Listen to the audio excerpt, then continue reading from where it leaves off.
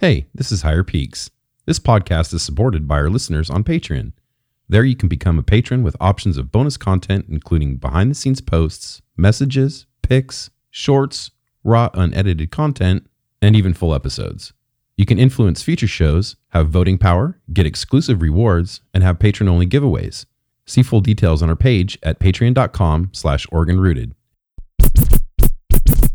It's something that you need to be aware of going into this, which is that they're tools, that facilitate a process. And then once that process is facilitated, you need to move on. You can't hold on to the tools.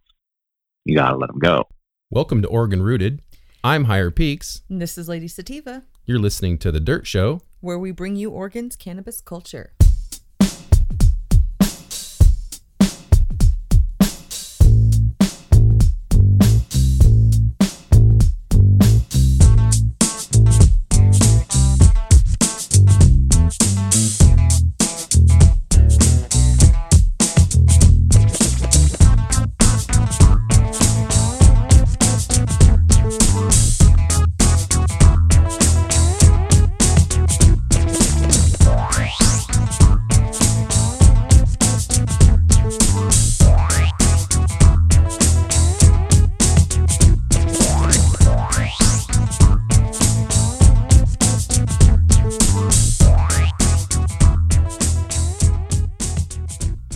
How you doing, man? Good. How are you? So it's a crazy world out there these days. It's weird. It's a weird place. How are you? Let's talk about that, man. Like, my refuge is my cannabis plants. Right. Yeah. So are you still working? Are you still moving that direction with the cannabis? Yeah. I've taken a little bit of time off. I shut down my main flower room there for, I think it's going on 40 days, 50 days now. So I've taken a little bit of time off from that. But yeah, I'm still doing it. And it's definitely keeping me sane. I just started a new round of testing, which that will fill up my flower room. And those will be ready to go in there in like 2.5 weeks, 3 weeks. So they're just in the seedling stage. Now are you still crossing? Are you still doing stuff we're going to get surprised by in a couple months? Like you going to end up, slapping out one of those nice pictures of yours and have some F17 or F420 or F1s. But yeah, that's what I'm going to do. That's what I'm doing. So I'm working on two new crosses right now, working on testing. The work to do the cross has already been done. Those will be ready for release. Well, as soon as I have pictures, ready to promote them and I can get a good feel for what they're like, they'll be ready in 60 days, 65 days or so. And they'll just kind of,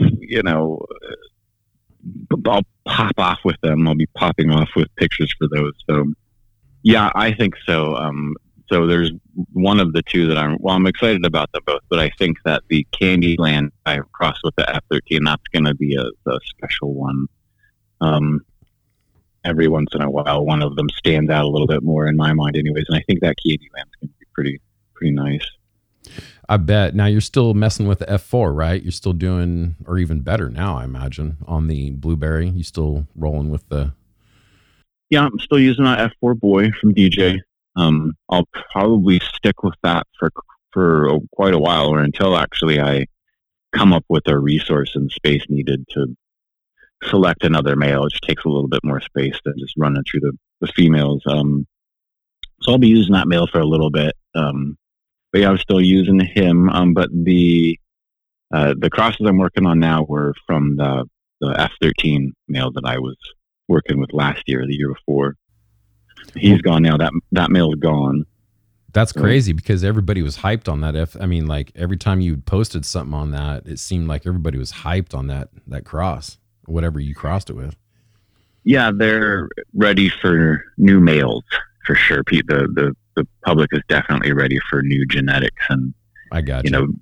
I think a lot of the breeders out there are kind of stuck with one or two or couple of males, and we all are sharing females, so it's kind of limited, I think, the access to some of the genes that a lot of people want. So every time we come up with a new male, I think there's like some excitement, some hype behind that. Sure. And I often wonder, like, is when you're breeding, is it more important to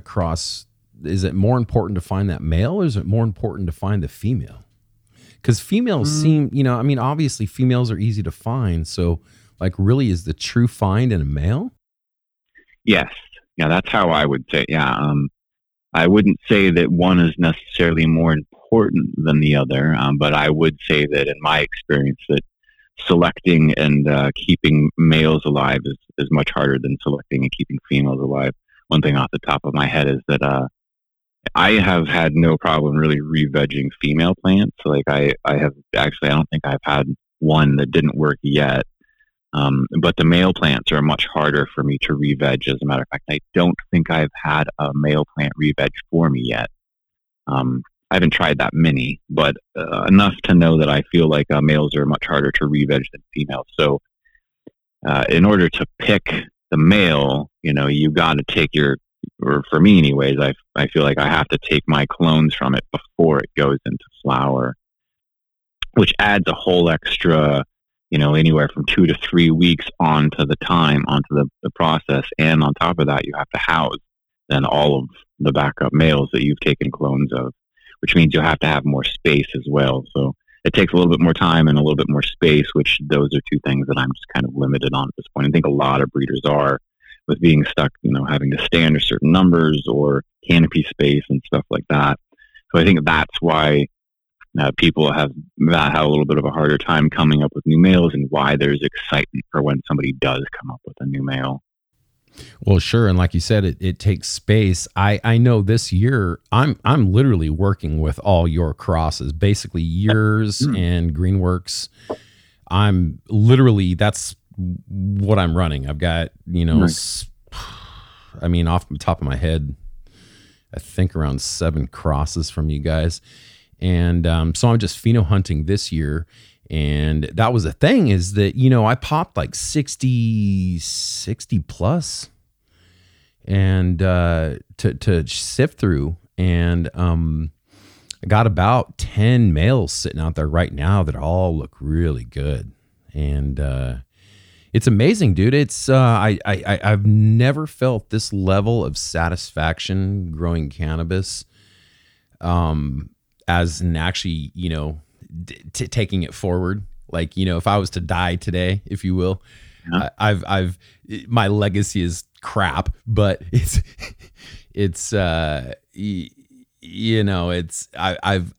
got involved somehow.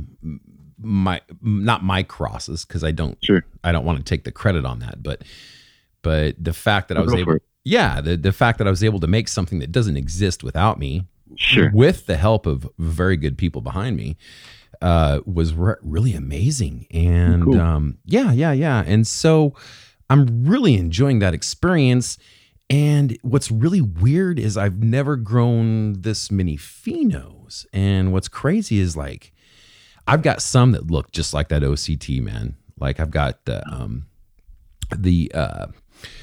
Plumberry, or the Plumberry Kush crossed with the Chocodile. Like, I've got several phenos that are bright green, and then I got several phenos that are just like the stems are black, and you know what I mean? Nice. Just that deep OCT Plumberry Kush look. It's amazing. And it makes me wonder, how do you choose, like, where do you go with that? Like, I'm terrible when it comes to this, because I just like to grow them all. Sure.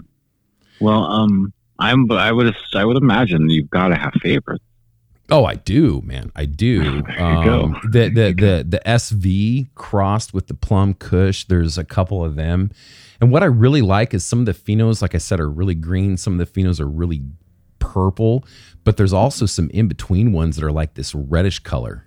And so I'm really like, I don't know. It's weird. It's just, again, it's a new experience. And I just really appreciate the fact that you've been able to move that legacy on, so that people like me, these little guys, can actually do something decent with their backyard. Word. So thank you for saying that. That was the whole point. That's the whole point. Obviously, I'm making a living here, so I use, the reimbursements to pay my bills and my rent. And so, that's obviously part of the motivation, but ultimately, I had a job doing something before I did this. I was paying the bills before I did this. So, I ultimately, that's the reason that was the big payoff for me was having, other people feel like that they were included, so cool.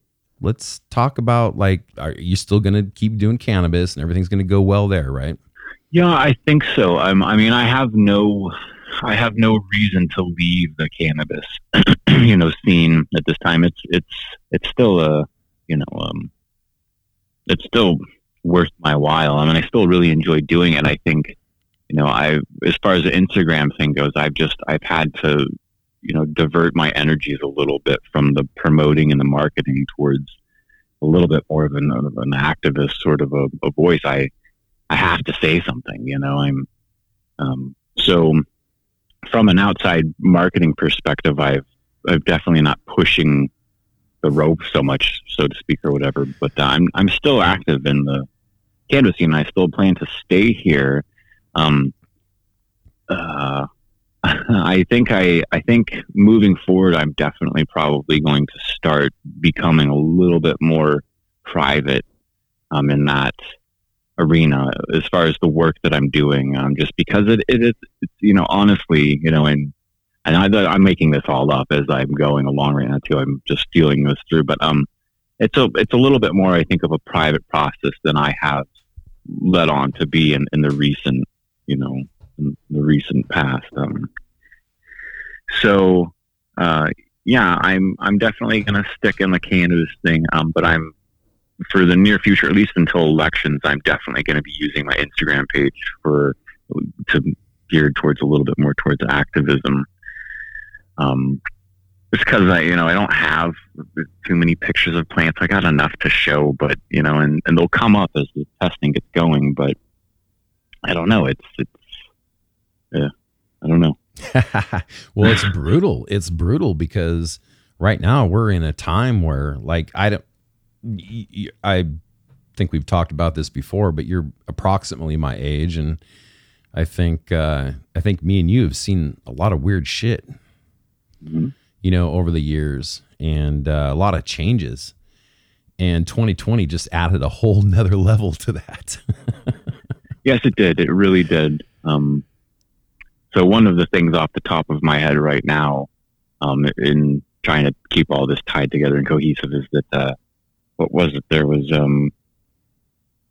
I don't even remember. All the way that we absorb news nowadays is so strange. It goes in one ear and out the other, so it's hard to reference or say, well, where I read this from or where I heard this from. But I was reading an article somewhere where it was talking about McConnell. I'm pretty sure it was McConnell using the Department of Justice or whatever, and intentionally targeting. Yeah, they were targeting cannabis business owners. I forget what state it was in, but they were targeting them for their political views. That was what the article had summed up. And realistically, when it comes to matters like that, I'm not gonna pretend to believe that somebody like Mitch McConnell is targeting another company for political matters. It's not what it's over. It's about money. It's about fucking money. I do feel like they're making that play to step in and start stepping on some toes to start influencing the way that the money flows.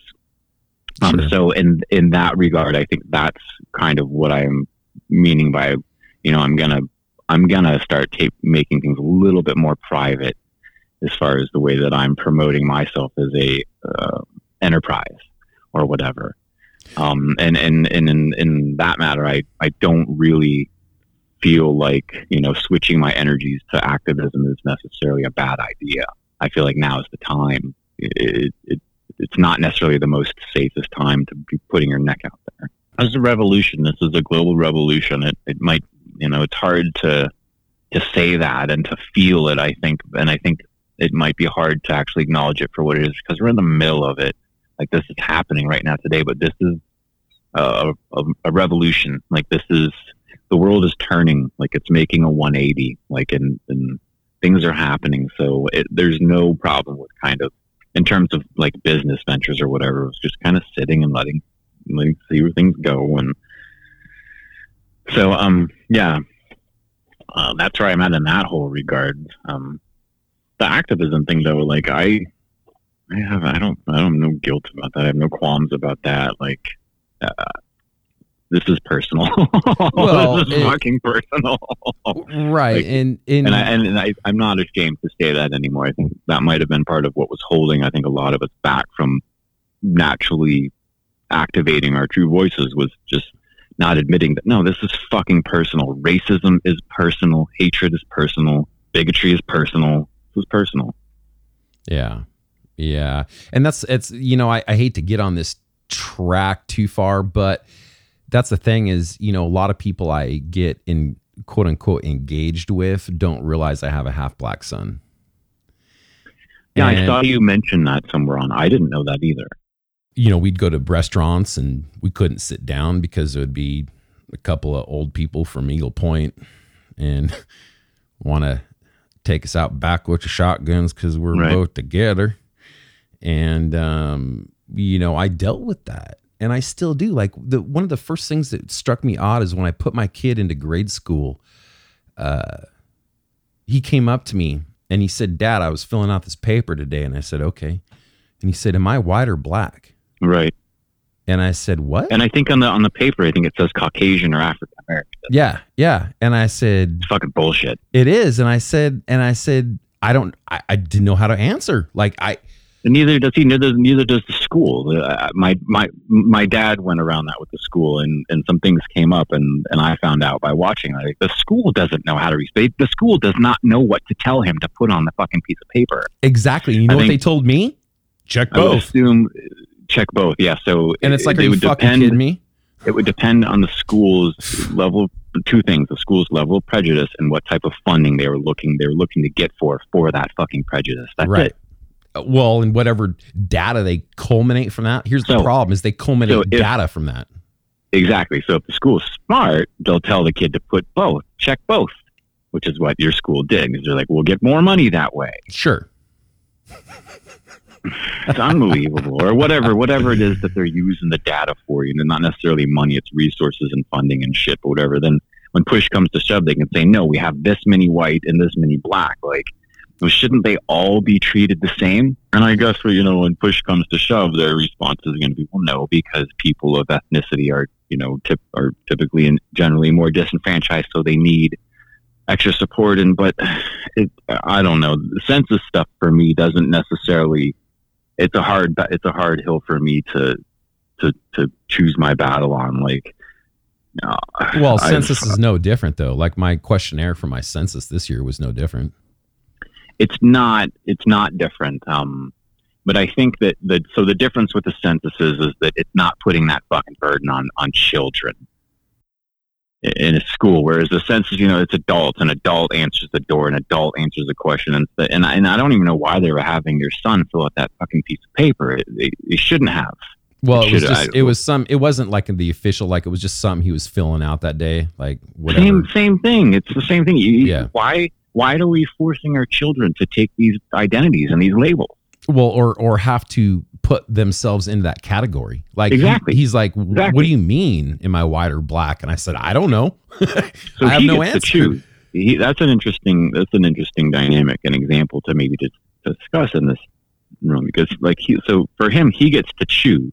And that kind of highlights the example that I'm trying to make. That is an unfair choice. It's a burden to put that choice on a child. It's a burden to put that choice on anybody, but let alone a child who hasn't even identified with whether or not he's black or white. And why should he? Why can't he be both? Shit, why isn't there a thing on there that says or other? Right. The reason is because there's no funding for other. There is. That's a good point.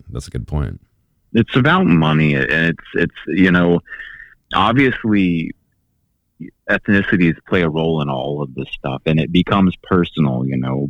But this isn't about race. This is about money, and each race has a different relationship with money. They have a different interaction with money. Like like me as a white person, I've got a pretty decent relationship with money. It's not bad now that I'm an adult.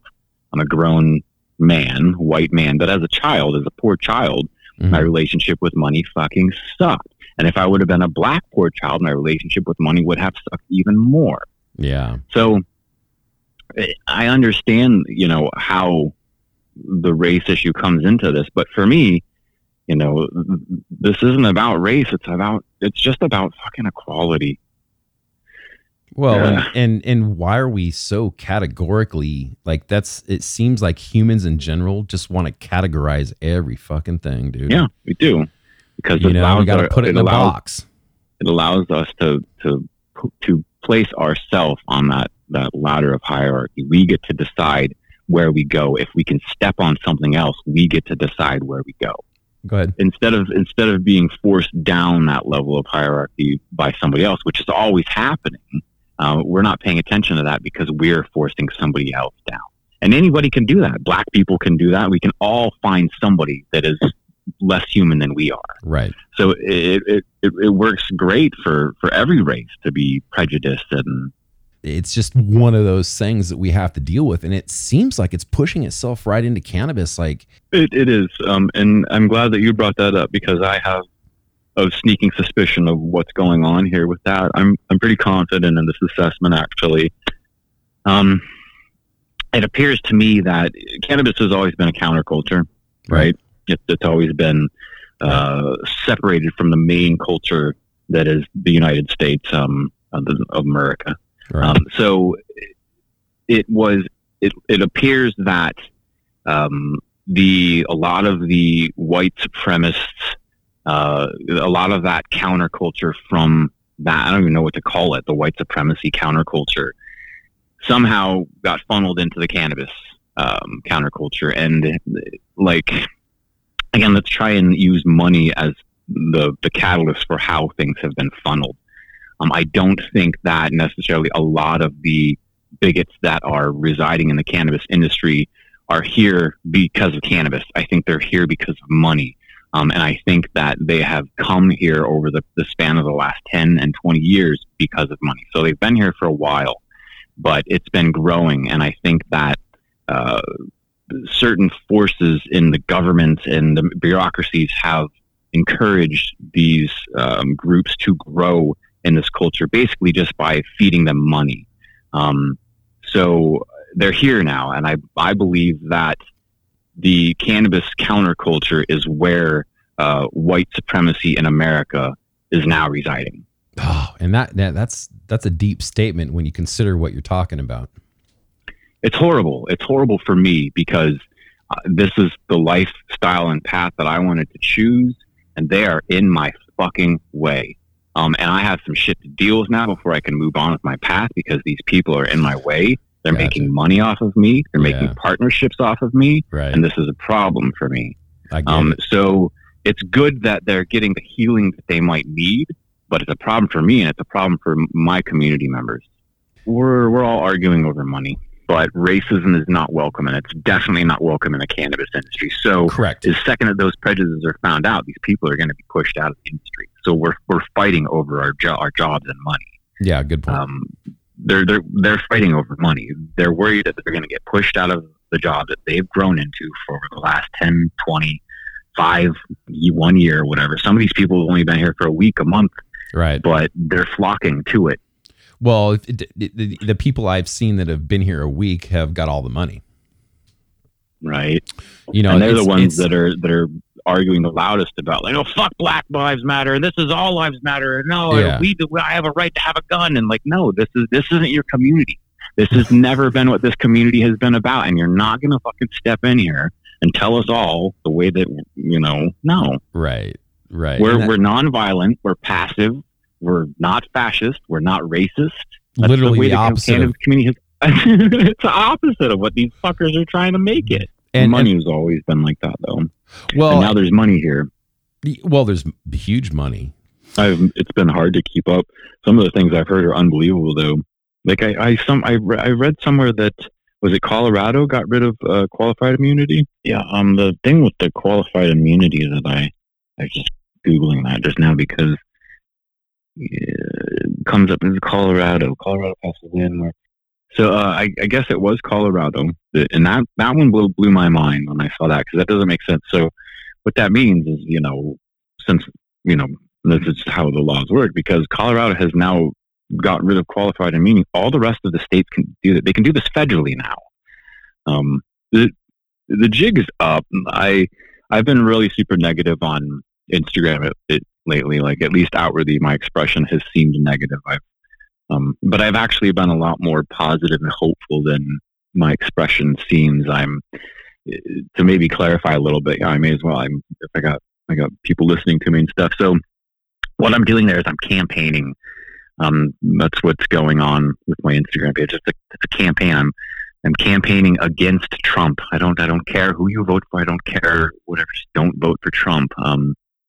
So that can kind of come off a little bit unattractive at times, or unappealing, or I don't understand. And then I don't understand, like, when you say back to that people, you're like, well, and you ask them back, you're like, well, is Trump the right answer? Like, and they have no reason. The conversation goes nowhere, and it's just like, okay.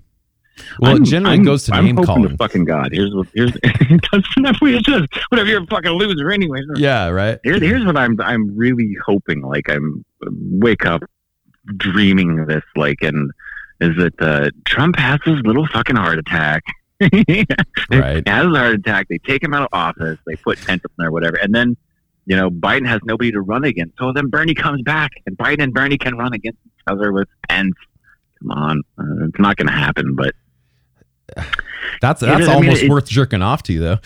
I mean, it doesn't matter who they vote for, whether they vote. In my opinion, it doesn't matter whether or not people vote for Trump or not. As long as, it doesn't matter who they vote for other than Trump, as long as they don't vote for Trump. In my mind, it also does not matter if Trump gets reelected. We're going to have a revolution in this country, whether Trump is reelected or not. And I think that's something that people should maybe start considering. Is that even if Biden is elected and Trump's gone, we're still going to have a revolution. Right. This thing with the people protesting in the streets and the Black Lives Matter, that is not going away. The wheels are spinning. The wheels are spinning. The jig is up. The genie's out of the bottle. Like, They can't make this go back. All they can do basically at this rate is obstruct us. And that's, I think, what I'm campaigning against, is getting people on board saying, hey, look, we're being stopped here. Like, we're full steam ahead. Let's go. Let's do this. There was another one I read yesterday. Where was it? There are multiple states who have already started these. They've rolled out these practice universal living wages. I think New York. It was a jurisdiction somewhere in New York that had done it, and then I want to say that there was another place that they had mentioned. It was like somewhere random, weird in Ohio or whatever, some weird place where they had taken a selective pool of people in New York. I want to say it was like 1,200. It was in between like 1,200 and 5,000. I forget the exact number. It was a substantial chunk of people where they'd taken a couple thousand people, and for it was like 24 months, they gave every single one of them unconditionally with no strings attached. It was like $500. This is just a practice to see, because there's these theories about the universal basic income, about how that's what's going to build our income back up and our economy back up and our GDP and our whole country back up. And there's a lot of studies to indicate and to show how it works. So they've been trying it. And the one place in particular, it was the random place. You just Google universal basic income and you'll get these stories. You can research it. But the one place where they were giving the people like $500, sure enough, it was like 30 days, 45 days, whatever, they were seeing a return on their local economy that was what they had predicted, which was it was worth the investment of the $500 basic income for each of the people they were giving it to. So they're starting to roll these models out of things like that. We're talking about the wheels being in motion, the genie being out of the bottle. These things are happening, and the only thing that these forces can really do at this point is obstruct and slow them from happening. The police attacking peaceful protesters, it's all a distraction, like it's obstruction. The one thing to keep in mind, considering that, I think, is that cops generally make a pretty decent wage. It's typically, I'm not sure how, much money you've made in your life, but I have not. I've gotten a little bit of a taste for a couple of years where I made a decent amount of money. But I think cops generally reside in an income bracket that is lucrative enough to keep most of them from quitting their jobs. I see what you're saying. Yeah, no, I would agree with that. I think starting wage is somewhere around 60 to 65,000 a year for most full-time cops, depending on where they're at. Somewhere, I'm assuming, in that range, which is it's enough to buy somebody out to be like once they've bought the 2020 F-150 or whatever, that's a $90,000 truck, and they've got an $1,800 a month payment in that, and a $2,000 a month payment in rent. Like they're already stuck. I get what you're saying. It can be a. But what they need to realize, it can be a chokehold. But what they need to realize is they're already in a position where they're going to start losing funding. They're going to start losing hours. They're going to start losing budgets and pay and money. They're going to lose their jobs. So now is the time for them to start looking for another job. Right. Especially if they're not, if they feel guilty about what they do, or even worse, if they don't like what they do, which a lot of them don't.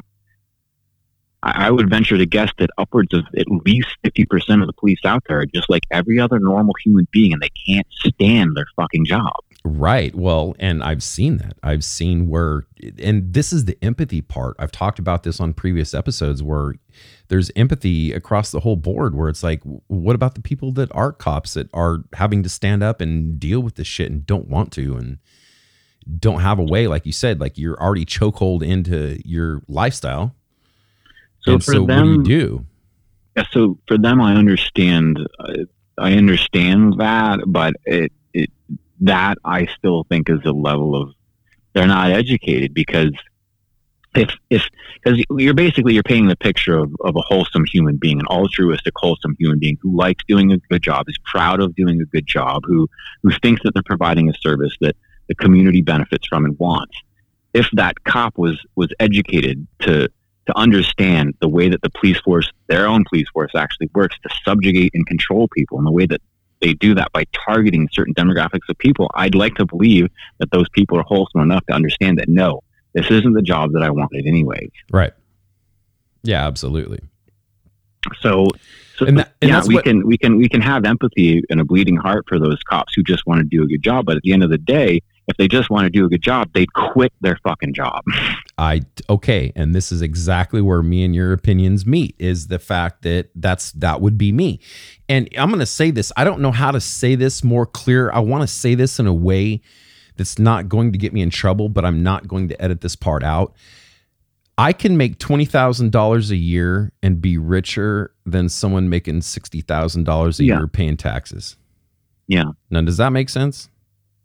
It does make sense. I think that also has a little bit to do with where somebody's background and where they come from too, though. Well, no, I'm not saying. What I'm using that for is just saying that basically I don't want to hear your excuse that you're locked into some lifestyle.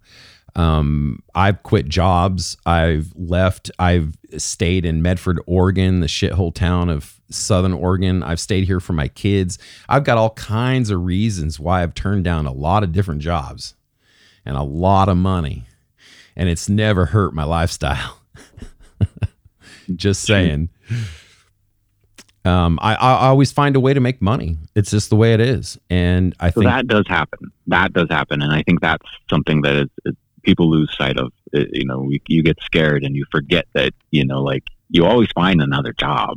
Well, or you have skills, like just find out what you like to do and do it. And then it'll come.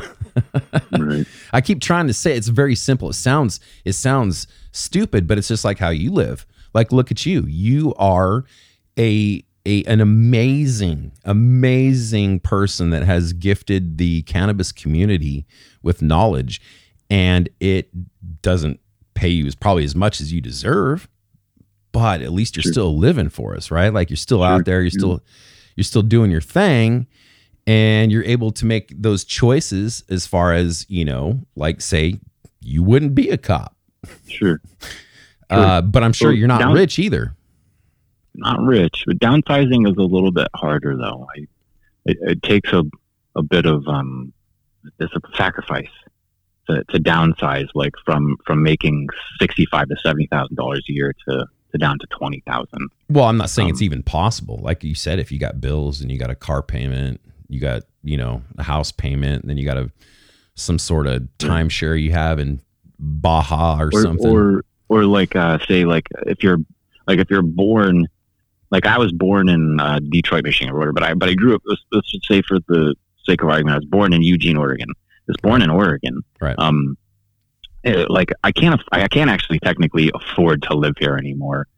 Even when things are at their best, like I make enough money to live here in Oregon, but when I look at it on paper and budgeting and saving and stuff, it's not feasible for me to live here unless I was making like around $70,000 a year. And so I do want to downsize out of this, but it's not that simple. Like that's what I've actually been trying to work on over the last 10 years, but it's taking me money to do that. I'm having to save up money to do that. Right. So there's a little bit of sacrifice that comes in along there with that downsizing. I manage money really well. So my broke is not most people's broke. Right. If that makes sense. Yeah, no, it does. Same here. I totally get it. Yeah. And so what happens is it's usually everybody around me that has no money, but I have money because I've managed it. Right. Right. Or nobody has any money, but you just don't care. You're like, well, so I don't. Well, I'm used to not having any money. I'm used to not being rich. So I don't need a lot of money to be happy. But I also I'm 45 years old, never put myself in a situation where I had to have $75,000 a year to live. Right. Exactly. And that is, I think that stems, I could be wrong, but I think that stems from the fact that I always have understood that. I've always rather, like, I get the same thrill a person gets when they spend money, like these women that go down and buy a pair of shoes and they get that freaking thrill. That's how I feel when I put that same amount of money, that $100 that you spend on your shoes, when I put that in my bank, that gives me that same Woody. I saved my money to spend on something. I was actually just thinking about this the other day because I was trying to, for years, I've been trying to determine whether or not I'm cheap. Like, you can't analyze yourself, but no, I'm saving my money I'm going to spend it all at once and blow it all at once on something. You mean something big and worthwhile. I want a house. I can get a nice piece of property. I really want to, like you said, just start investing, if you will. Yeah. Black market prices are going up, huh? Well, I don't. Or just prices in general. I don't know why I said black market prices. Well, no, it's true. Like right now, back east, man, they're dry as hell. They're dry, you say? In back east, well, from what I hear, they're getting pretty good prices for pounds back there. I mean, I guess that's why the price would go up, huh? I was a little bit confused about that. I didn't even think about there being a glut or being dry because the thing anymore. I was just confused. It's like, well, why is the price going up? I was like, obviously there's probably something with distribution as well. But yeah, now that I think about it, I'm like, obviously the price has gone up because the demand has gone up. I didn't know that. Well, even seasonally right now, just so you know, back east, this time of year, like, especially July, August, prices of pounds are going to go up the next 2 months because July and August on the East Coast they get dry as fuck. And it's always been that way. It's always been that way. I didn't know that. I thought it had been years before there had been enough of a fluctuation to where people were making a fuss about it. Whereas now, like the last month and a half, I can't believe people are freaking out both ways. Both ways. People were stoked, and then people were like, they're going to end it all. Now that I'm thinking about it, so there has to be a thing here, because this is what I've considered before intuitively, just watching this kind of play out. And I think part of what maybe people are missing is that it's the testing that's creating that is now having this massive influence on the surplus and the glut.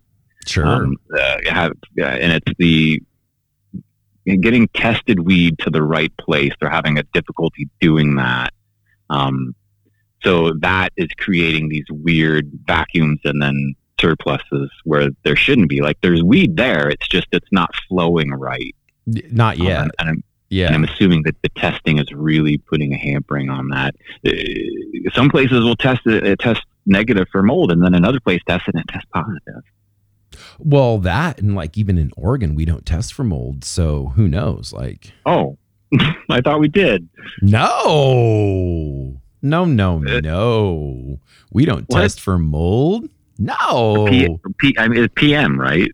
No. Well, yeah, like PM or black mold. We don't test for any of that. What we do is a moisture content. OLCC requires a moisture content test. That is it. What the moisture... When did this... 2017, I think. But so basically when they get tested wheat in, it's only for moisture content. So the whole thing that OLCC said was that if you're not over a certain moisture content in your cured cannabis, then you shouldn't have mold problems. I had no idea. Right. And so, but here's the deal. You could get mold while you're curing. Yeah. And as long as they don't break, like if you don't send the bud in that has the mold, they won't know. So all of those tests that they would send back that would say didn't pass or whatever, they were not passing them because moisture content was too high? From where? I mean, what do you mean? I don't know. I used to know people that would, sell to the shops and shit, and they'd take it in and get it tested. And right. I don't know anybody personally actually that I can think of off the top of my head that had a positive, and I don't remember what it said on the test, but if I remember correctly, it's a pass or not pass, isn't it? Well, and it's a moisture content. So if you have over like 12% moisture in your cured, whatever flour you turn in, so whatever flour you turn in, if it has over a certain amount of moisture, then you don't pass because it could have mold. But they don't test for the strain of, black mold or the strain of whatever, PM. Like they don't test for that. No. Well, it does seem like that would be a problem though for liability. Well, so here's the other issue, and we've talked about this in the past too, is that, so here's the deal. So if they don't test for mold, which they don't, then Oregon is doing this mold gold. And you know what I mean by that, right? So you get these, and I'm not going to use names because I don't want to get in trouble, but there's certain producers that will take your moldy weed because you can have it tested and it'll pass, and then they'll take your moldy weed and turn it into concentrate. Sure. And the concentrate, again, you test it again and it doesn't not pass because they're not testing for mold and they're not testing for the moisture content. So you can turn mold to gold literally in Oregon right now. And I know a few places that actually do it. I live right next to one. Like 3 blocks from here, there's a producer that fucking buys mold all day long. That's a trip. Yeah, I've known people that not known people, but I knew people that practiced that. I just didn't know that about the testing. I thought that they had some. But now that I think about it, I don't even know how that they would do that. Actually, how they would conclusively culture. You would have to test. Yeah, you would have to culture each whatever mold. Yeah, I guess I just assume that's what. Yeah, did. So what you'd have to do is make some sort of category. Like, okay, well, we're going to test for. Like that's how they test, is they make categories. And so what you're really worried about is like pesticides, because that's what they test for. Well, they test for like 50 different pesticides, but just because they test for 50 different pesticides doesn't mean they test for 80 different pesticides, right? Right. So if you're one of the pesticides they haven't started testing for yet, then you're okay. Which in Oregon, that's actually where we do shine, is we test for a lot of pesticides, and Oregon has actually pulled a lot of shit from the shelf because of unlabeled bullshit that's not put on the label. That, it's, finding what's that? Eagle 20 and some shit, and never said it had Eagle 20 in it. Right. So that's what people are more worried about in Oregon, is trying to pass those pesticide tests, because that's what they look for. And that's really what the tests cover. But the test itself has 0 tests for any mold, whether that be botrytis or what's the other one? There's a couple different molds that we get a lot, but botrytis is one of them.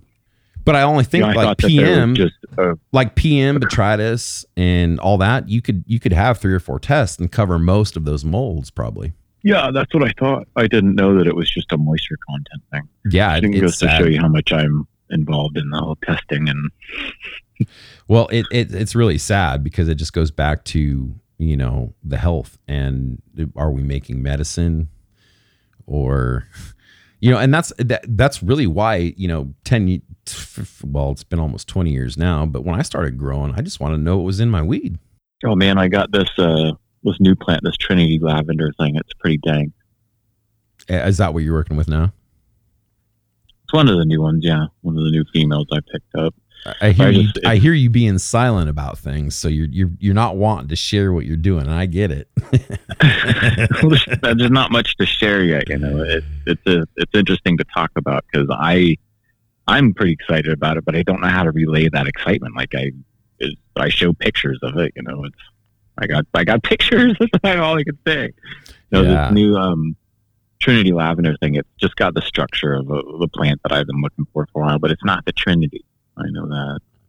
I think that's probably part of the reason that I'm silent about a lot of the things I work with too, is because, you know, they each carry a brand name that belongs to somebody else.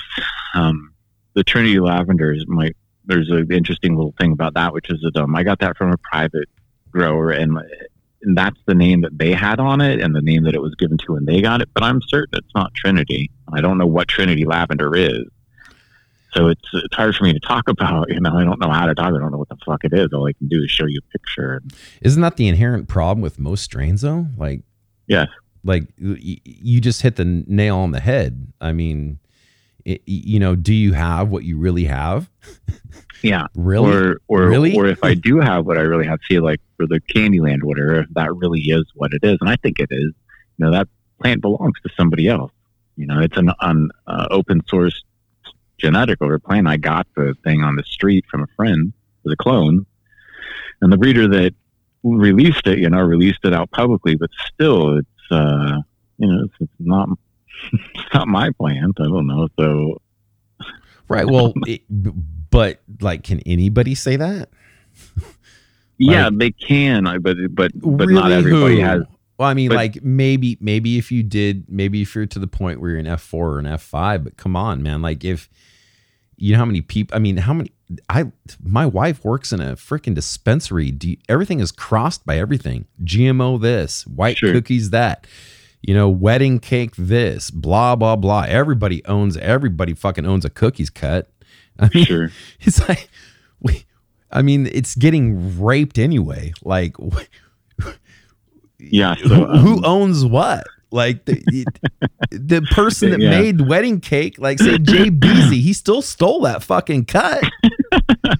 I can just say I made it. I just start saying I made Purple Punch. Damn it, it came from my closet. Exactly. Exactly. So it's like no one owns nothing. So I think that's the point that I think that we're at, is that each person contributing here kind of understands that it's just kind of a free for all, grab your own. And there are some firms out there, like the Candyland is another good example. If I'm not mistaken, that plant came from an actual legitimate, I'll say legitimate because I'm assuming that it came from a program where the breeder was laying down numbers when they did their pheno hunt. And that's work. They put some work into finding that plant. But you can find that plant in a bunch of other seed packs already for cheaper than I probably got the clone for. Right. So yeah, who owns it? Nobody owns it, and it's available everywhere. And I guess I'm trying to take this really long roundabout way, trying to explain why I'm kind of silent a lot of the times about what I'm working on, because they're just recreations of like DJ's greatest hits. You know, people like that's all any of us have been doing, is making these recreations of other people's greatest hits. We've learned the recipe and the combination. The access to the genetics has become that easy and that forthcoming that we can just step up. We know where to find them. We know where to cross them, and boom, I've made GDP. Or what's the one I just released? Williams Wonder. You know, or Blue Magoo. Like it was really easy to make that for me, but it was because of the access to the genetics that I had and my knowledge of it. Which a lot of people could do it. There's plenty of people out there who, if they had access to the Sacagawea, could have made the Chocolate Cam very easily. And you almost sound like you're discounting yourself. Yeah, I guess it's not that so much as I guess like I'm trying to keep it real. Like the thing is like there's so many different facets to this. Like DJ deserves props. Absolutely, I get it. People who like DJ, who did the breeding that DJ's done, and I don't actually know of anybody off the top of my head. I'm a little bit out of that loop. I didn't do my history as much as I could have or should have. Maybe that's not true. I think I might have tried, and nobody stood out as much as DJ did. I've seen DJ's notes. I've seen the videotapes from the late 90s that correlated with the notes that he has from like his F2s and his F3s. Right. So it's hard for me to tout my own work, or to be bodacious about my own work especially when other people are doing the exact same thing and have made millions of, probably close to millions, at least $1 million. There's firms out there who have made, $500,000, $600,000 over the course of their life doing this. And more than that, and they've gotten these world renowned, like, Subcool, bless his heart, rest in peace. But he got the lifetime recognition award or whatever from High Time. Hey. Yeah. And that's great. That's good. I'm glad he got his accolades, and especially considering now that we've seen how it played out. Since he didn't have a very long run here, maybe it made sense that he got his accolades out of the way a little bit earlier. I don't know, but I think we all know that for Subcool and for High Times, those weren't accolades. And I'm not trying to dog anybody or even High Times either. So we all are chasing the dragon of the money demon here. So I think that here's the deal too, is that people are always more famous in death than in life. Right. So take that into consideration, and I'm not, this is a terrible analogy. I'm not trying to be depressing here, but if God forbid, say your father passed away, I would imagine is probably going to be more famous in death than he was in life, which is shitty. But you kind of see what I'm saying? Like it's really weird. Like when people pass away and you've made an influence, when you're here, they don't care about you. But when you're dead, all of a sudden you were the best person in the world. It's really weird that way. Right. Right. And I think that's why I think that subconsciously there are reasons like that I kind of keep my mouth shut about some of the work I'm working on. There's other conversations to be had right now. There's other shit going on.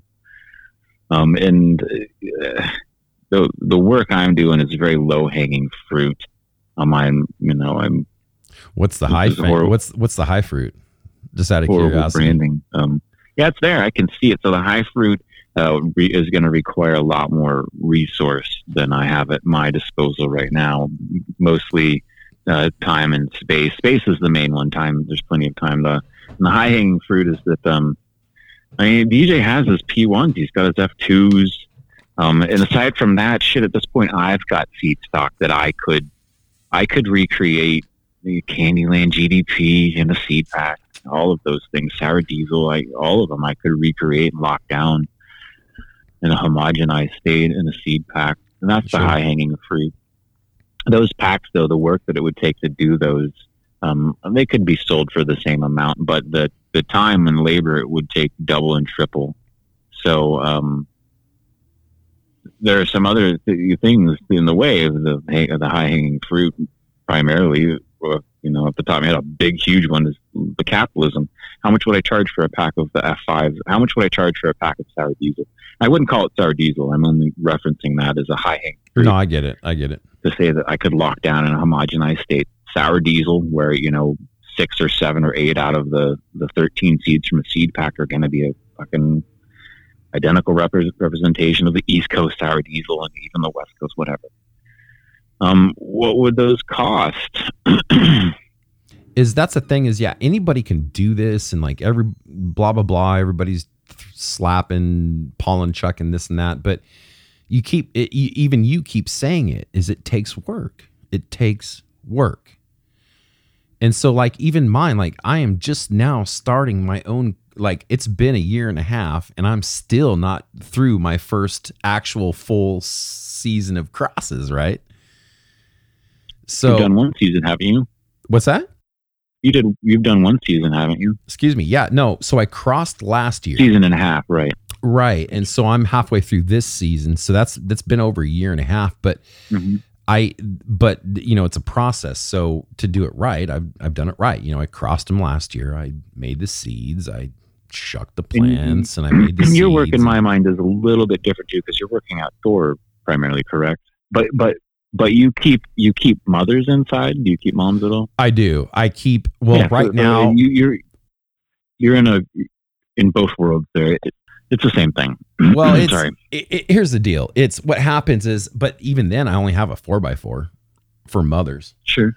So really mothers. It's more like mother. I've got the concept is the same. Well, yeah, and I can also flip it too. Like I don't have to run mothers in there. I can actually throw in, like I can move my mothers and I can run males in there and skeet the whole tent out if I wanted to. But it's only a 4x4, and I usually just run, like I have a Skittles mother, and I ran that Plum Kush in there, the OCT. So that's how I was able to run everything. Is I just kept. Last year I kept the males in there, and this year I've got the females. If that makes sense. Not the females of what I've crossed, but now I've got mothers in there. Last year what I did was I brought everything outside in May and June, right? And whatever was male, I put back inside and crossed it by keeping inside. So I was able to keep it inside and then do a controlled outdoor. And then this year it's flipped. So this year what I'm doing is I've got, some strong mothers. Like I got my Skittles. My wife loves Skittles, and it's the real cut.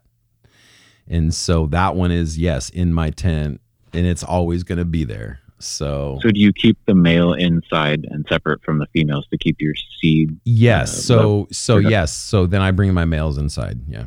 So then that way you have a little bit more smoke, unseeded smoke. Well, what I do is I just bring my males in. The funny thing is about males is they'll live through anything, right? Like sure. The difference between you having a male and me having a male is you probably collect a lot more pollen. You can make pollen go a long ways, right? Yeah. So what I have to collect versus what you have to collect is a lot different.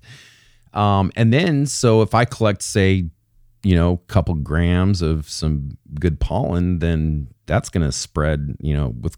So I'm just curious why you choose to keep your males in. So I think what we're getting confused here is there's two kinds of indoors here. I got my 4x4 and I actually bring my males inside the house. Gotcha. Yes, inside the house, because the males, like I said, they live through everything. I could put a male and I could set it on my windowsill. So you used more than one male last year then? Last year I used the OCT and the Plum. Interesting. That's cool.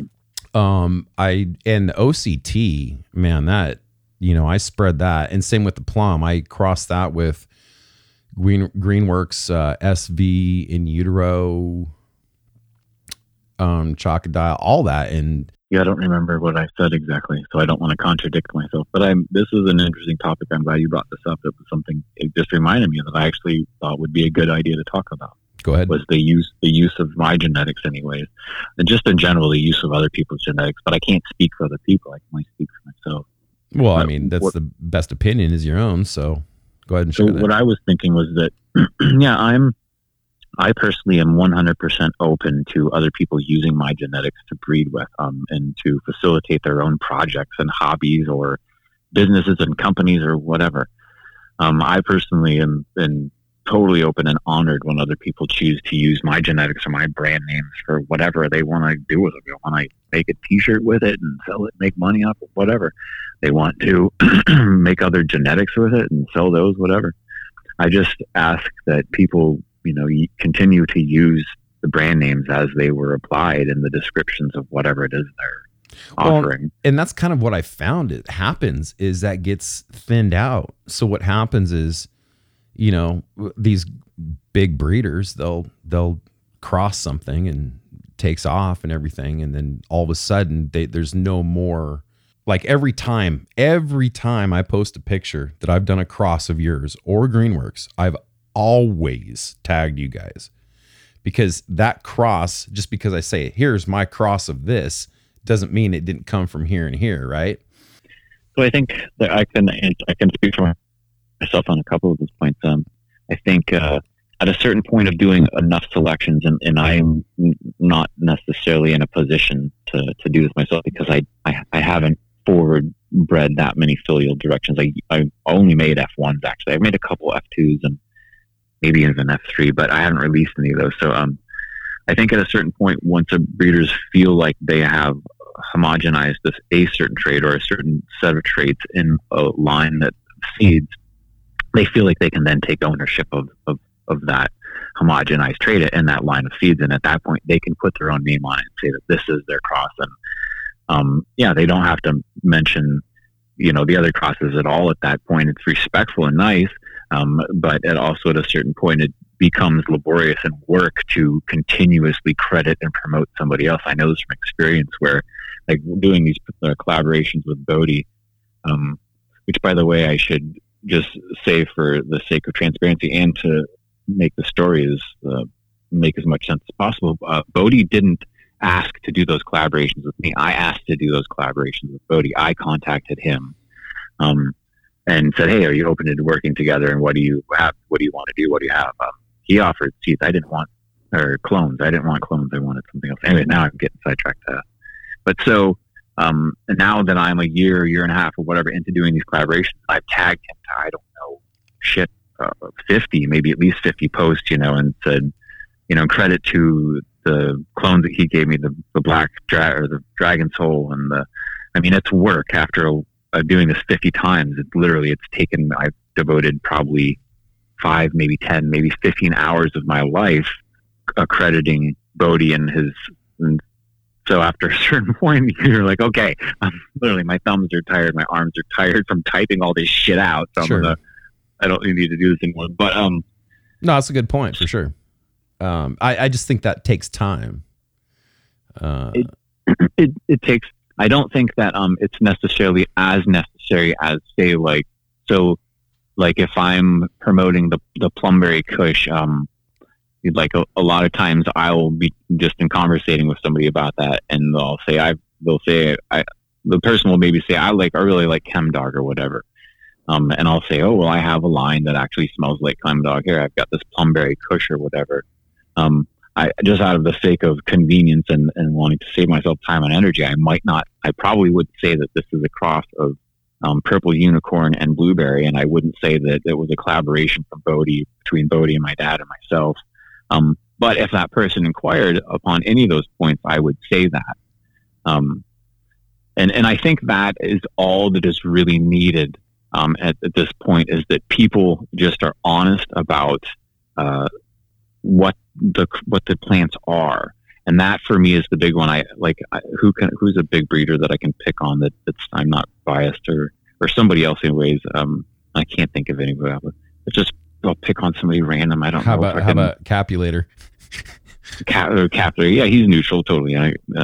Or they're neutral, yeah. Cap. So say, but yeah, so Cap wouldn't do this as far as I know. I I don't even know. I don't care if Cap would do this, but so the problem arises when, say, somebody like Cap, who does have a big following and he's got an establishment and is making money, they release something that uses one of my genetics, and they don't accredit me at all anywhere. They don't even say that there used Plumberry in there when there is Plumberry in there. That's the problem that the industry is having, that the breeding industry is having. It's not that people like, say, Cap might not give me credit or whatever, because that's happening a lot, but it that's not the problem. The problem is that people are still just not saying where they got the shit from. Mm-hmm. Well, that's the other thing too, is if it is what it really is anyway. Like, who knows if.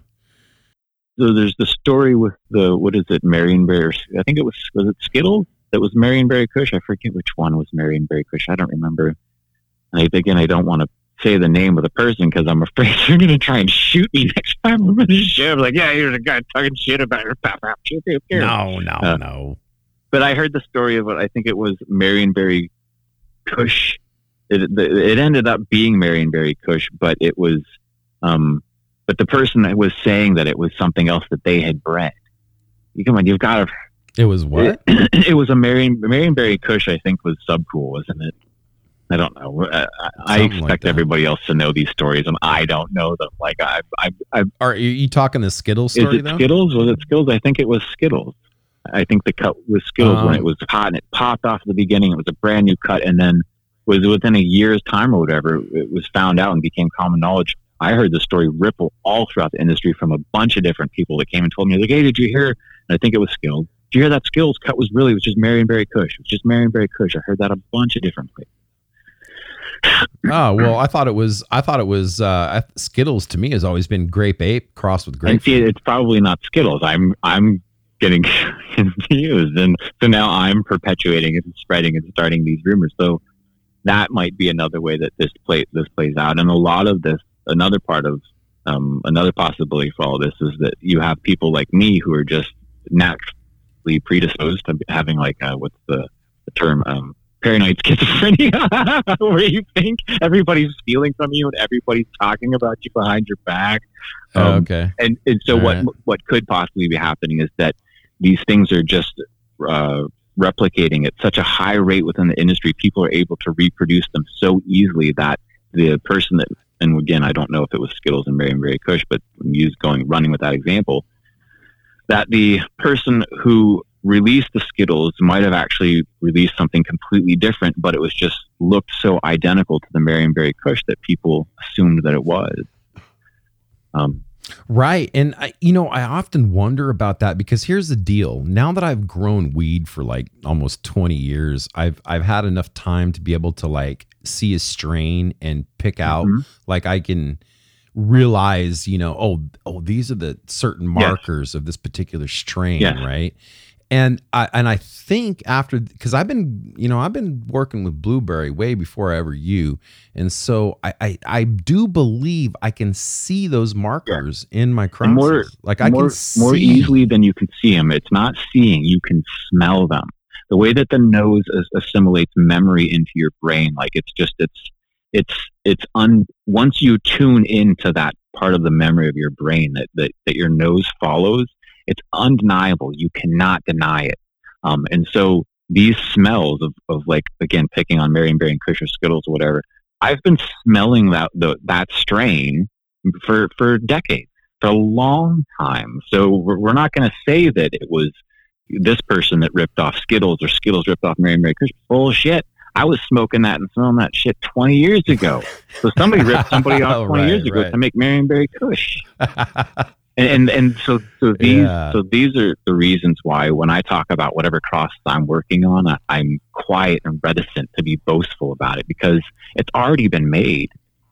The difference is that in the job that I think a lot of modern day breeders are employing themselves to do are providing the access at the right place and the right time. A lot of breeders. A lot of the industry is based on this cliquish bullshit. And if you can cut that down and provide access, you just started a business, a company. That's how my business started. That's what my company, that's why the tagline, and now that I'm doing the politics, I've been really concerned about this, but my whole thing is something for everyone and everyone is welcomed. That's the whole thing. Like there should have never been a not in your bag hashtag. That put companies out of business. Yeah. It provided some companies an opportunity to make a nice, decent chunk of money and to fight over who was the creator of Marionberry Kush or Skittles. But at the end of the day, like, it's not a very long-term business model. No, and the problem with the cannabis community is people are fickle. And the nose knows. Just it's. And like you said, like one day someone said, this is just really good and it smells like Skittles. So I'm going to call it that. And they rebrand it. And then, then just because the community decides that all of a sudden that they want to weed this, it's like the GMO rush, man. Jesus Christ. Can I please get some weed that's not crossed with GMO? I'm not familiar with the or cookies. The GMO one. like garlic, GMO. Yeah. Well, maybe it's a Southern Oregon thing. We, down here, everything is crossed with garlic cookies. Everything is crossed with garlic cookies. And I don't have a problem with that. But I'm just saying the only reason everything's crossed with the garlic cookies is because it became a fad for a minute. And then everybody has to cross it. And it's like... I know that guy, Blue Star or whatever, he did that GMO cross. It looked fire. It did. I love GMO. I'm tired of it. I'm not familiar with that. But a lot of cookies crosses. Everything is cookies down here. Everything is either garlic cookies or one I do like. I don't know if you like the orange terps, but I do like Tropicana. I don't know if you ever had that. Yeah, I'm not a fan of the orange terps. I have tasted it. You're not really? No, cannot stand them. Oh, interesting. Orange is okay, but I actually don't know of any orange terps. I get lime and lemon. Pine Sol is what I get. I don't orange for me. I smell berry in the orange stuff. So it's either going to be sweet or it's going to be citrus, and you're not getting orange in between. Right. You're not getting the because for me, it's like, I'll take a hit of Tropicana cookies and it's just like taking a sip of Tropicana orange juice. Oh, that sounds decent. That I wouldn't mind, but I've never had anything like that. Yeah, and people are going to think I'm out of the loop now. No, actually, next time I'm coming up north, I'll hit you up, dude, and I'll bring you an eighth or two so you can try it out. But it's by, if you look at an IG, Tropicana, the person that I think that made the best trop, like you say, like what's interesting is you said, well, I could, go out there and make my own crosses of things that are already out there, right? You can make your own wedding cake. You can make your own, whatever.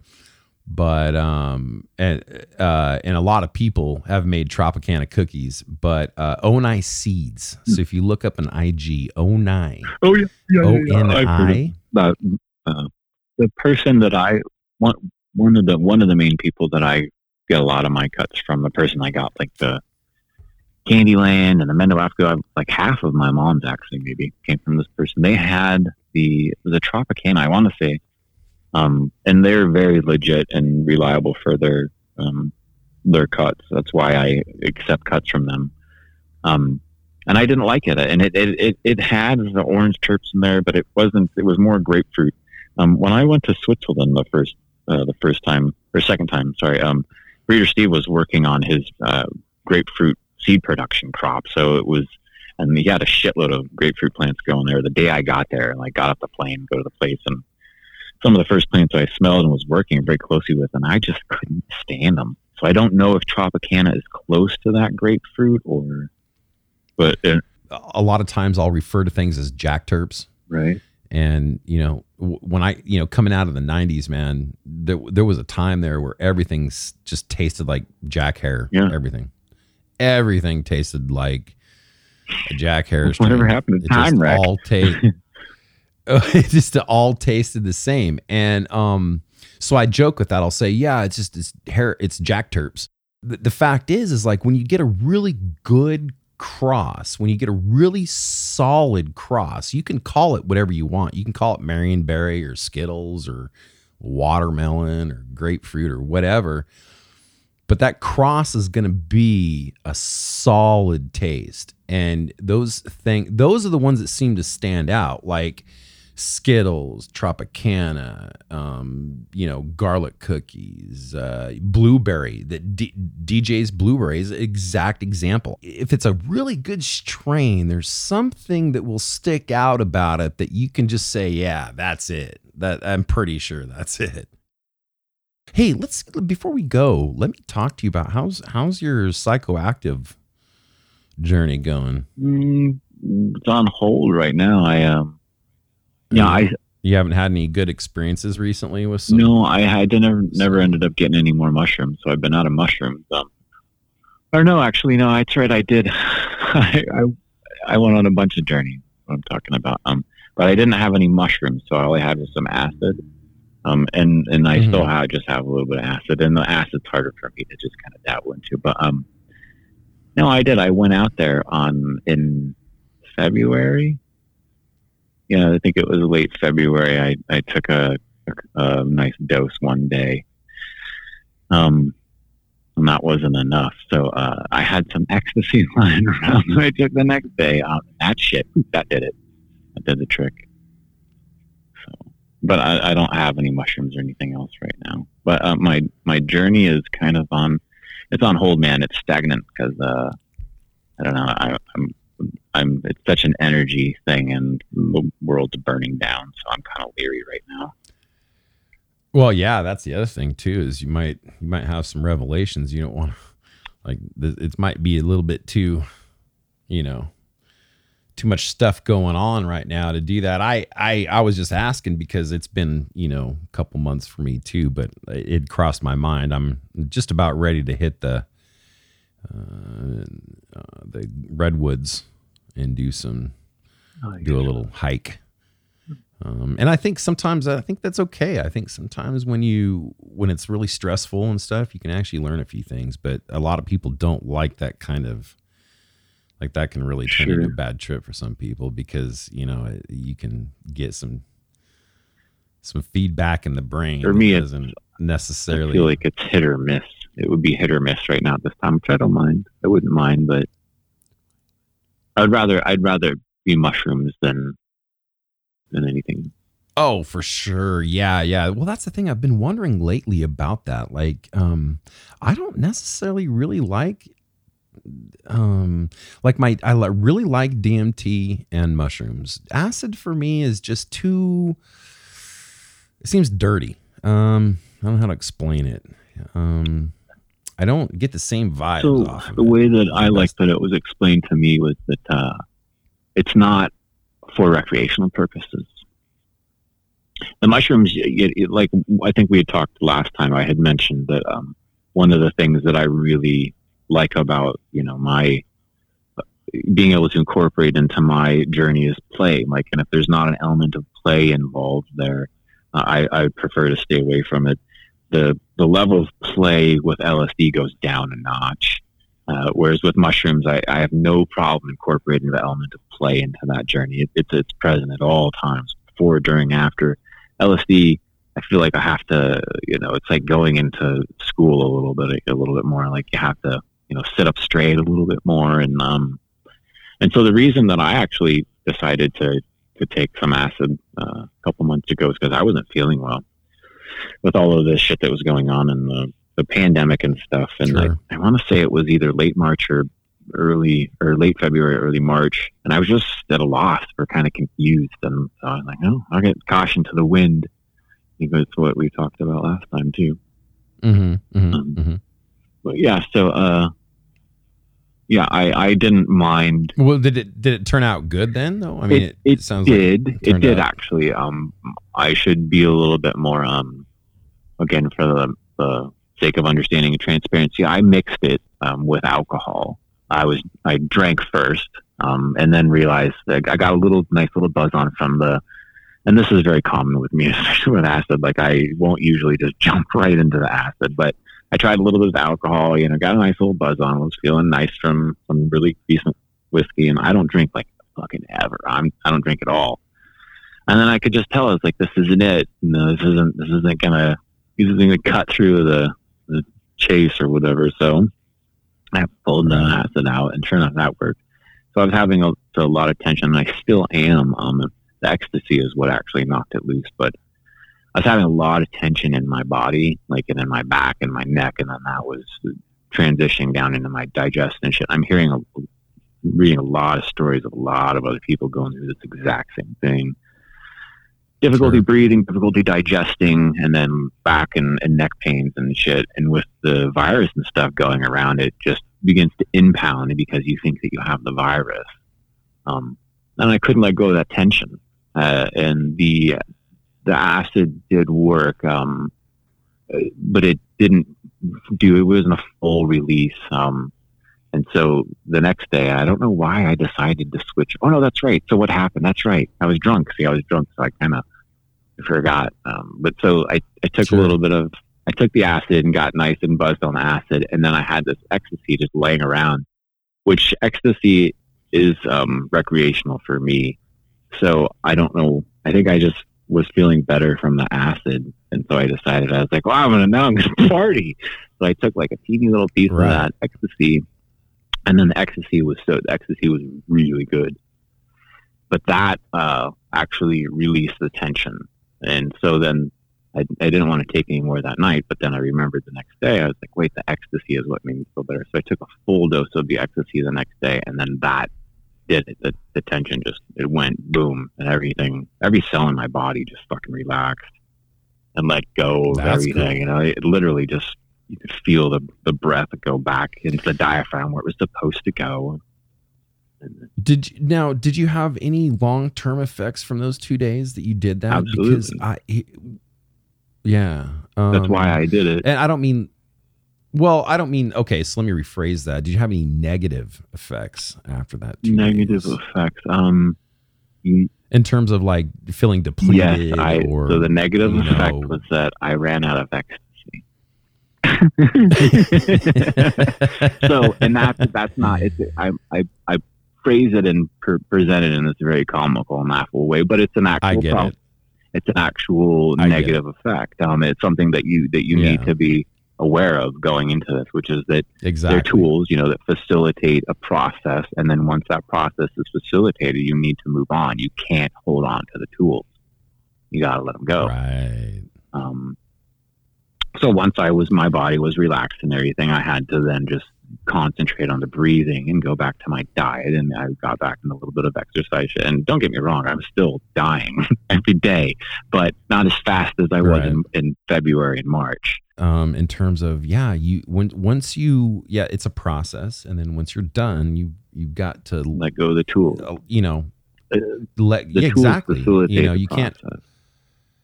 you can't always be holding the Nope. hammer.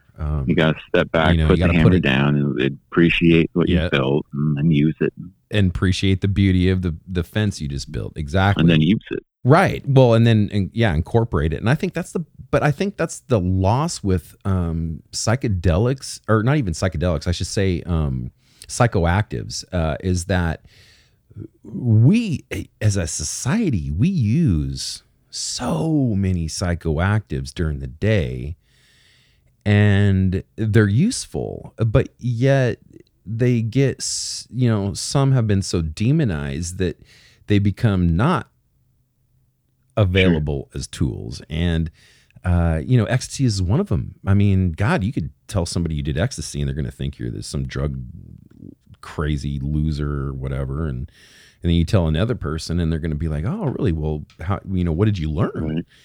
And that's the important part, is I think that we can learn things from caffeine, we can learn things from Absolutely.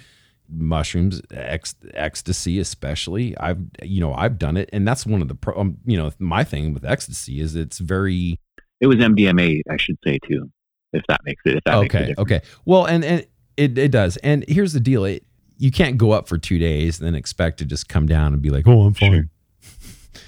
And so, but I think that's the loop, is people will, we use coffee every day. We use sleeping pills. Some people use sleeping pills. Some people have to drink. Some people use Sure. cannabis, but we all use psychoactives. And if we respect them, then we can use them as tools. But of course, then if, people do get lost Yeah. in them. So Yeah, and so to maybe to bring the experience that I just Mhm. related to you full circle as well. sure. You had asked if there were any negative effects, and I didn't really think it through all the way either, just because it was, for me, I don't usually think of, I don't regret experiences like that and some about them in a way where this negative thing happened or whatever, but there were some consequences that I had to address within the next week. And one of them was, I forget if it was the next day after I did the ecstasy, because you got to remember it was 2 days in a row, it was LSD and then the ecstasy the next day. So I forget if it was the day after that I drank a little bit more whiskey, or if it was a couple days later. But at any rate, within a week of those experiences, I did go back to the bottle of whiskey because it was sitting there and I was bored and I was feeling a little bit better. I had nothing to do. So I got actually drunk. I got fucking drunk. And then I had a hangover the next day. And this is why I don't drink, is because I get vicious hangovers. And the hangover knocked me for a loop, and it sent me right back to being sick again, to having the tension was back again. And then I had to sit there for a 36-hour period and deal with what I just had to tell myself was a hangover from the alcohol, which was horrific. It sucked bad. And that could have, if I didn't have the privileged ability to address that and the wherewithal to know how to address that, that could have spiraled into a really bad thing. And I think that that this is part of the reason that ecstasy gets a little bit of a bad name, and for good reason as well. And I jokingly, of course, and of course, when I asked the person, it was just a joke. But if they would have said, yeah, I would have took it in a heartbeat. I went back and I asked the person, like, hey, you got any more of that MDMA? And then the person was smart, and they told me that they'd be smart when they gave it to me. Like, I just want to let you know this is all I have, and I can never get any more, because they knew. They were like, Jeremy needs this, but only the 2 doses I'm going to give him.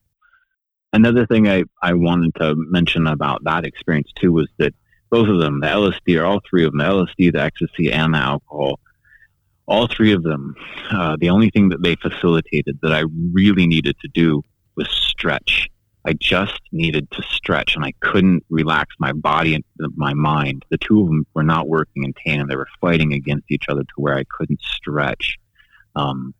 So it's stretching and breathing.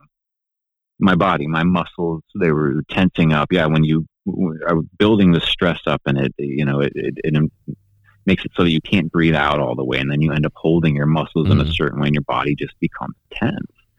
And that can affect all sorts of your digestion, your cardiovascular system, your circulatory system, affect everything, and you can kill yourself. You can die. You can have cardiac arrest, or whatever, aneurysm. So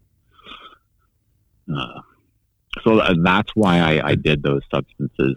And for anybody who's leery about trying those substances or whatever, I just want to make sure that I mention that there's always another way.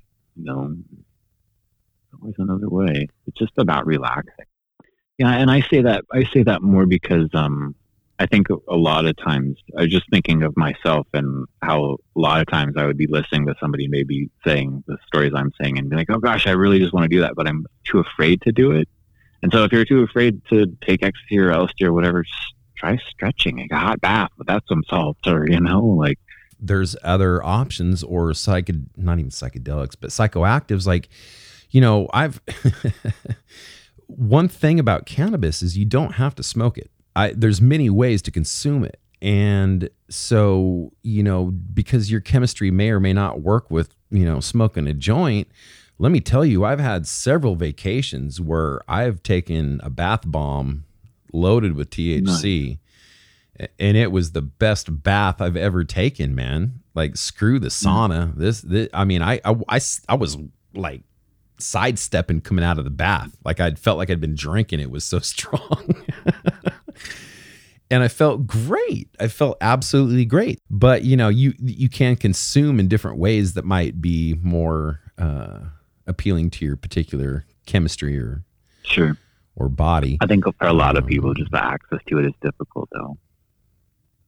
Very difficult. And I also think that's also an issue too, is like, access to it. Like, I'm not sure. I don't know the right answer to that. Do we legalize everything, or do we not? I don't know I think what to do about that. I think so. And I think that they should legalize it, and they should have, they used to do it in the 30s and 40s, didn't they? And you'd come in and you'd sit down in your doctor's office. They had a whole special room set up for it, and they'd dose you with acid, and you'd sit there for 4 hours, and they would play chill music and talk you through it, and you'd go home and be fucking happy again. Yeah, I don't know. I don't know what the answer is. I do know this. I know education is much safer than just no access. So I think people feel so many times, like, this goes back to prohibition. People think that if it's, if they're going to make it bad, then you just don't have access to it. Like that's the rule, right? Like, oh, this is bad, so you can't have it. And it's like, well, having it isn't necessarily bad. Sure. Having access isn't bad. And a lot of times access is much better than not having access, because you probably get people like kids. Like, here's the deal. We've talked about this on our last show with me and you, is that my kids, they're fully aware of what we do. They know, like when I smoke, I say, look, I'm going to take my medicine and I need you to go away. And, much more polite than that. But they understand there's no lie. There's no, my dad is, I don't know what he's doing. He's just always off by himself. No, I'm smoking weed and you know it. Well, but because of the education, because of that, I teach them about it. I keep them aware of it. It doesn't make them drug addicts. Like, they're not potheads. And, they don't even like, here's the deal. I told you this before. I'll be growing my plants during the year, right? And, growing weed is hard work. It's not like, it's not like just watering a couple plants every day and that's all you got to do, So I'll spend 2-3 hours a day doing my chores on the plants. And a lot of times I'll ask my kids to help me and they just don't want to do it. They're tired of seeing weed. So they don't have anything to do with it. Now, I also know that a lot of kids that don't get that exposure would probably be wondering what the hell I'm doing in the backyard and would want to get in trouble and smoke all the weed they could if they didn't know about it, right? Yeah, I think one of the things I thought would, as a parent, would be a little bit more concerning about your kids having access to weed is what they could do with it. About its its bartering potential would be my concern more than the actual substance itself. The substance isn't going to hurt them, but they can trade it for cocaine or something. I don't know.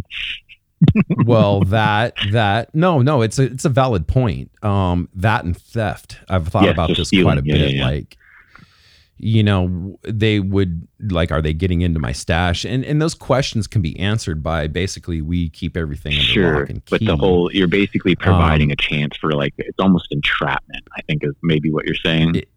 Correct. Yeah. Like it's, which isn't fair. It's not fair. You're like, now you're a fucking thief, you little bastard. Like, why did you weed? That's pretty much what happened to me. But at the same time, we talked about this. This is a great story that you said. In that we talked about this though, is that your curiosity was killed by the fact that you had access to it, right? So weren't you satisfied by having that access? That's true, but my curiosity for theft grew. So funny, but it's true.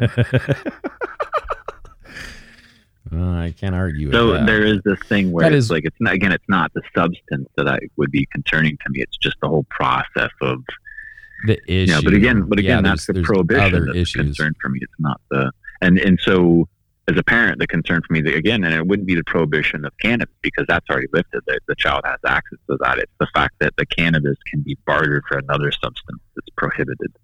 So it would be the prohibition of the other substance, whatever it would be. I would be concerned about maybe trading it for, I don't know, a gun. worst fucking case scenario. You trade cannabis for a fucking gun. Oh, poor kids. Fuck the world we're living in, man.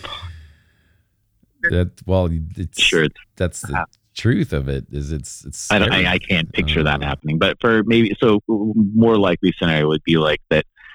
One of their friends' mother has Percocets in their cabinet, and the kid can steal pot from you and then go trade the pot for the Percocets. But again, that has nothing to do with pot. That has to do with the prohibition over the Percocets.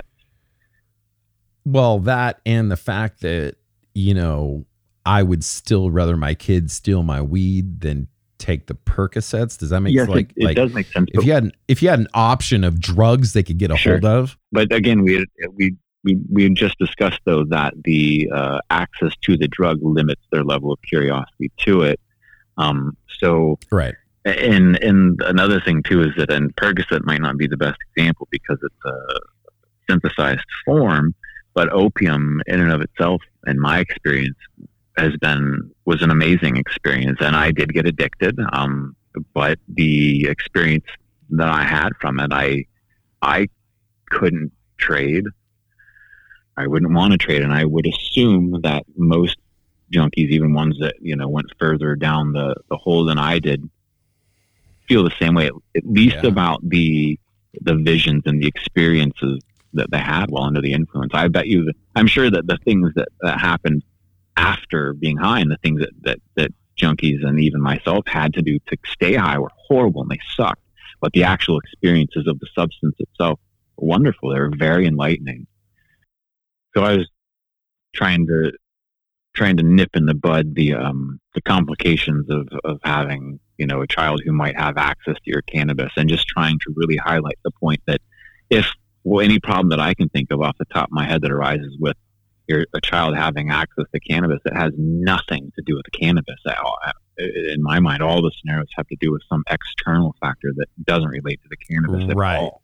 And in my mind, that it has to do with the fact that a lot of those other external substances or experiences or whatever revolve around something that is prohibited, like another drug or a gun, or or all drugs should be legalized and decriminalized. I think at that point you wouldn't be able to trade it for nothing. Right? So if everything's legal, you don't need to steal my weed to get your pills. Exactly. But that's what concerns me, though, is even if all drugs would say we legalize all drugs, right? Because what's going to happen is we'll legalize drugs, quote unquote, but prescriptions will remain in effect. And so there'll still be illegal drugs, no matter how legal they get, because there is no doctor or pharmacist that's going to want to lose their job. Sure. And so there's always going to have to be prescribed medications, which means illegal drugs. Sure. Which is funny because those could be the illegal drugs that people have problems with. Like you said, if they legalize drugs, legalize marijuana like we have, and your kids get a hold of it, and then they want to get some Percocet, and their parents' friend's mom has some, and so they trade some weed, and it's like, and all that leads back to what society deems as medicine, right? Yeah. So in my mind, if I'm following you correctly, so if what the derivative of Percocet was made from was legal, which is opium, if that was made legal, people could grow their own. Well, that would be what it would get down to. Yeah. If you could actually. So then my assumption is that at that point, the problems that arise with Percocet and opium in general would decline. And I'm assuming, and my thinking, what you were saying was then that the problem drugs themselves would become drugs like Percocet or a lot of the concentrated derivatives. Exactly. That's exactly my point, is that those things would still be prescription, would still be. Yeah. They wouldn't be on, even though they say these are legal drugs, they're not. They're only legal by prescription. Sure. So those kind of drugs would be the ones you'd want. And I think we saw similar things kind of ripple through the cannabis industry, like in the beginning when they were making some of those treats that were like 800 milligrams. Oh my God. And which is a problem. Yeah. So.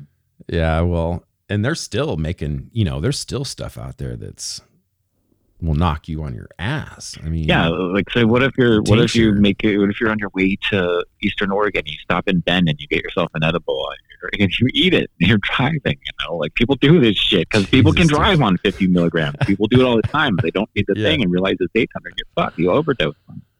Anyway. Yeah. No, that's true. See, and those are all things I have to consider. I'm just glad I don't have kids, man. Sorry. You don't think about that shit. And the only thing is that when you make something illegal, you're only inhibiting the education. You're only stopping the education by making it illegal, because then it's just don't do it. Yeah. Mm-hmm. Like they say, well, just say no. That didn't work. You know why? Because there's no education behind that. And every kid I've ever known, when you told them just say no, they just said yes. What is that shit? Let me check that out. So, I want some of that. Right, exactly. Which kind of goes back to the point I was saying, that because cannabis is more common in our household, they have less questions because they already know about it. So they already know how just it grows. Say no thing, if you think about it, that was probably the fucking intent. probably the whole purpose, was to create this. To make them do it? Probably. I mean, they made good money off of that. And still to this day, like if my theory holds true, and these fuckers are hiding in the depths of our community, raking in shitloads of money, then it worked out perfectly for them. I mean, and every group that sidestepped off of it, like Mothers Against Drunk Driving and blah, blah, blah. Dare. Like there's all these groups that kind of, Dare, everything that came that spanned off that, just say no to drugs. Fucking Dare, dude. What is Dare doing now? Like all those kids, they told people, and Dare is still a thing. They're still in business. Yes. I don't know what their functions are, what they do, but no, they've still got. Here's what I want to know: do they still have that goddamn Corvette, the yellow Corvette that says Dare on the side? I want to see that. I'll buy that. That's got to be worth money right now. Collector's item. That's a historical monument, man. That's funny that you said they're still around, because how would they fund themselves? Now and as I was saying that, I'm thinking, because it was about a year ago that I looked into this. I couldn't believe it. I Googled it. I was like, oh my God, Dare's still. I'd be surprised to find out if they're active anywhere right now. I'm not sure what they got to say. The brain's on drugs, your brain on drugs. Remember that one? And plus the whole thing with cops in schools now, like they're done. But no, they're still a thing. Incredible.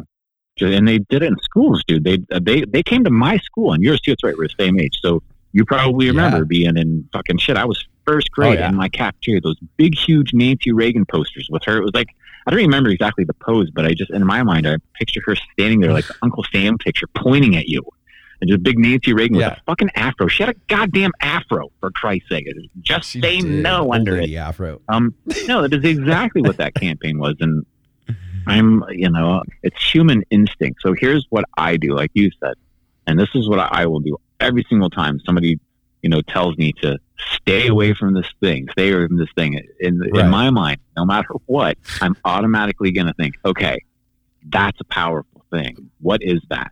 I have to know about this. I need to know what this thing does. Like, why do I have to why? And then it's cannabis, and then you get closer and closer, and then you get close enough to where some of the smoke goes in your lungs. You're like, holy shit, I have to have this thing. So that's exactly what it was. It was to sell the war on drugs, which now they sold us the war on drugs, and then for fucking decades, and then it's just unbelievable, man. Yeah. Well, and I'm starting to. It's almost like push come to shove. Like it's gotten to the point now where it's like, we've been pushed as a society to the point of now, literally fuck the police. And I say that generally, but fuck the system, fuck the government. Well, that's what's happening. We're not doing this no more. They've pushed us. That's what I had mentioned last time, is that you can only push people so far, and we've been backed into a corner. We've reacted. It's like a Band-Aid. It's once a Band-Aid's been pulled off, the sore is opened. It's been exposed. We can all see it. It's gushing and oozing. We have to address it. I appreciate it, brother. You're a good man, and keep up the work. And anytime, just let me know. Just give me a call. Good, Craig. And likewise, man. I like what you put out there. So just do your thing. All right, brother. I'm Higher Peaks, and you've just listened to The Dirt Show. If you like this episode, please like, share, comment, and go to OregonRooted.com, where you can subscribe to us on your favorite platform like iTunes, Pandora, or Spotify. Also check us out on our YouTube for videos, and IG, Facebook, and Twitter for all our updates. Thank you for listening.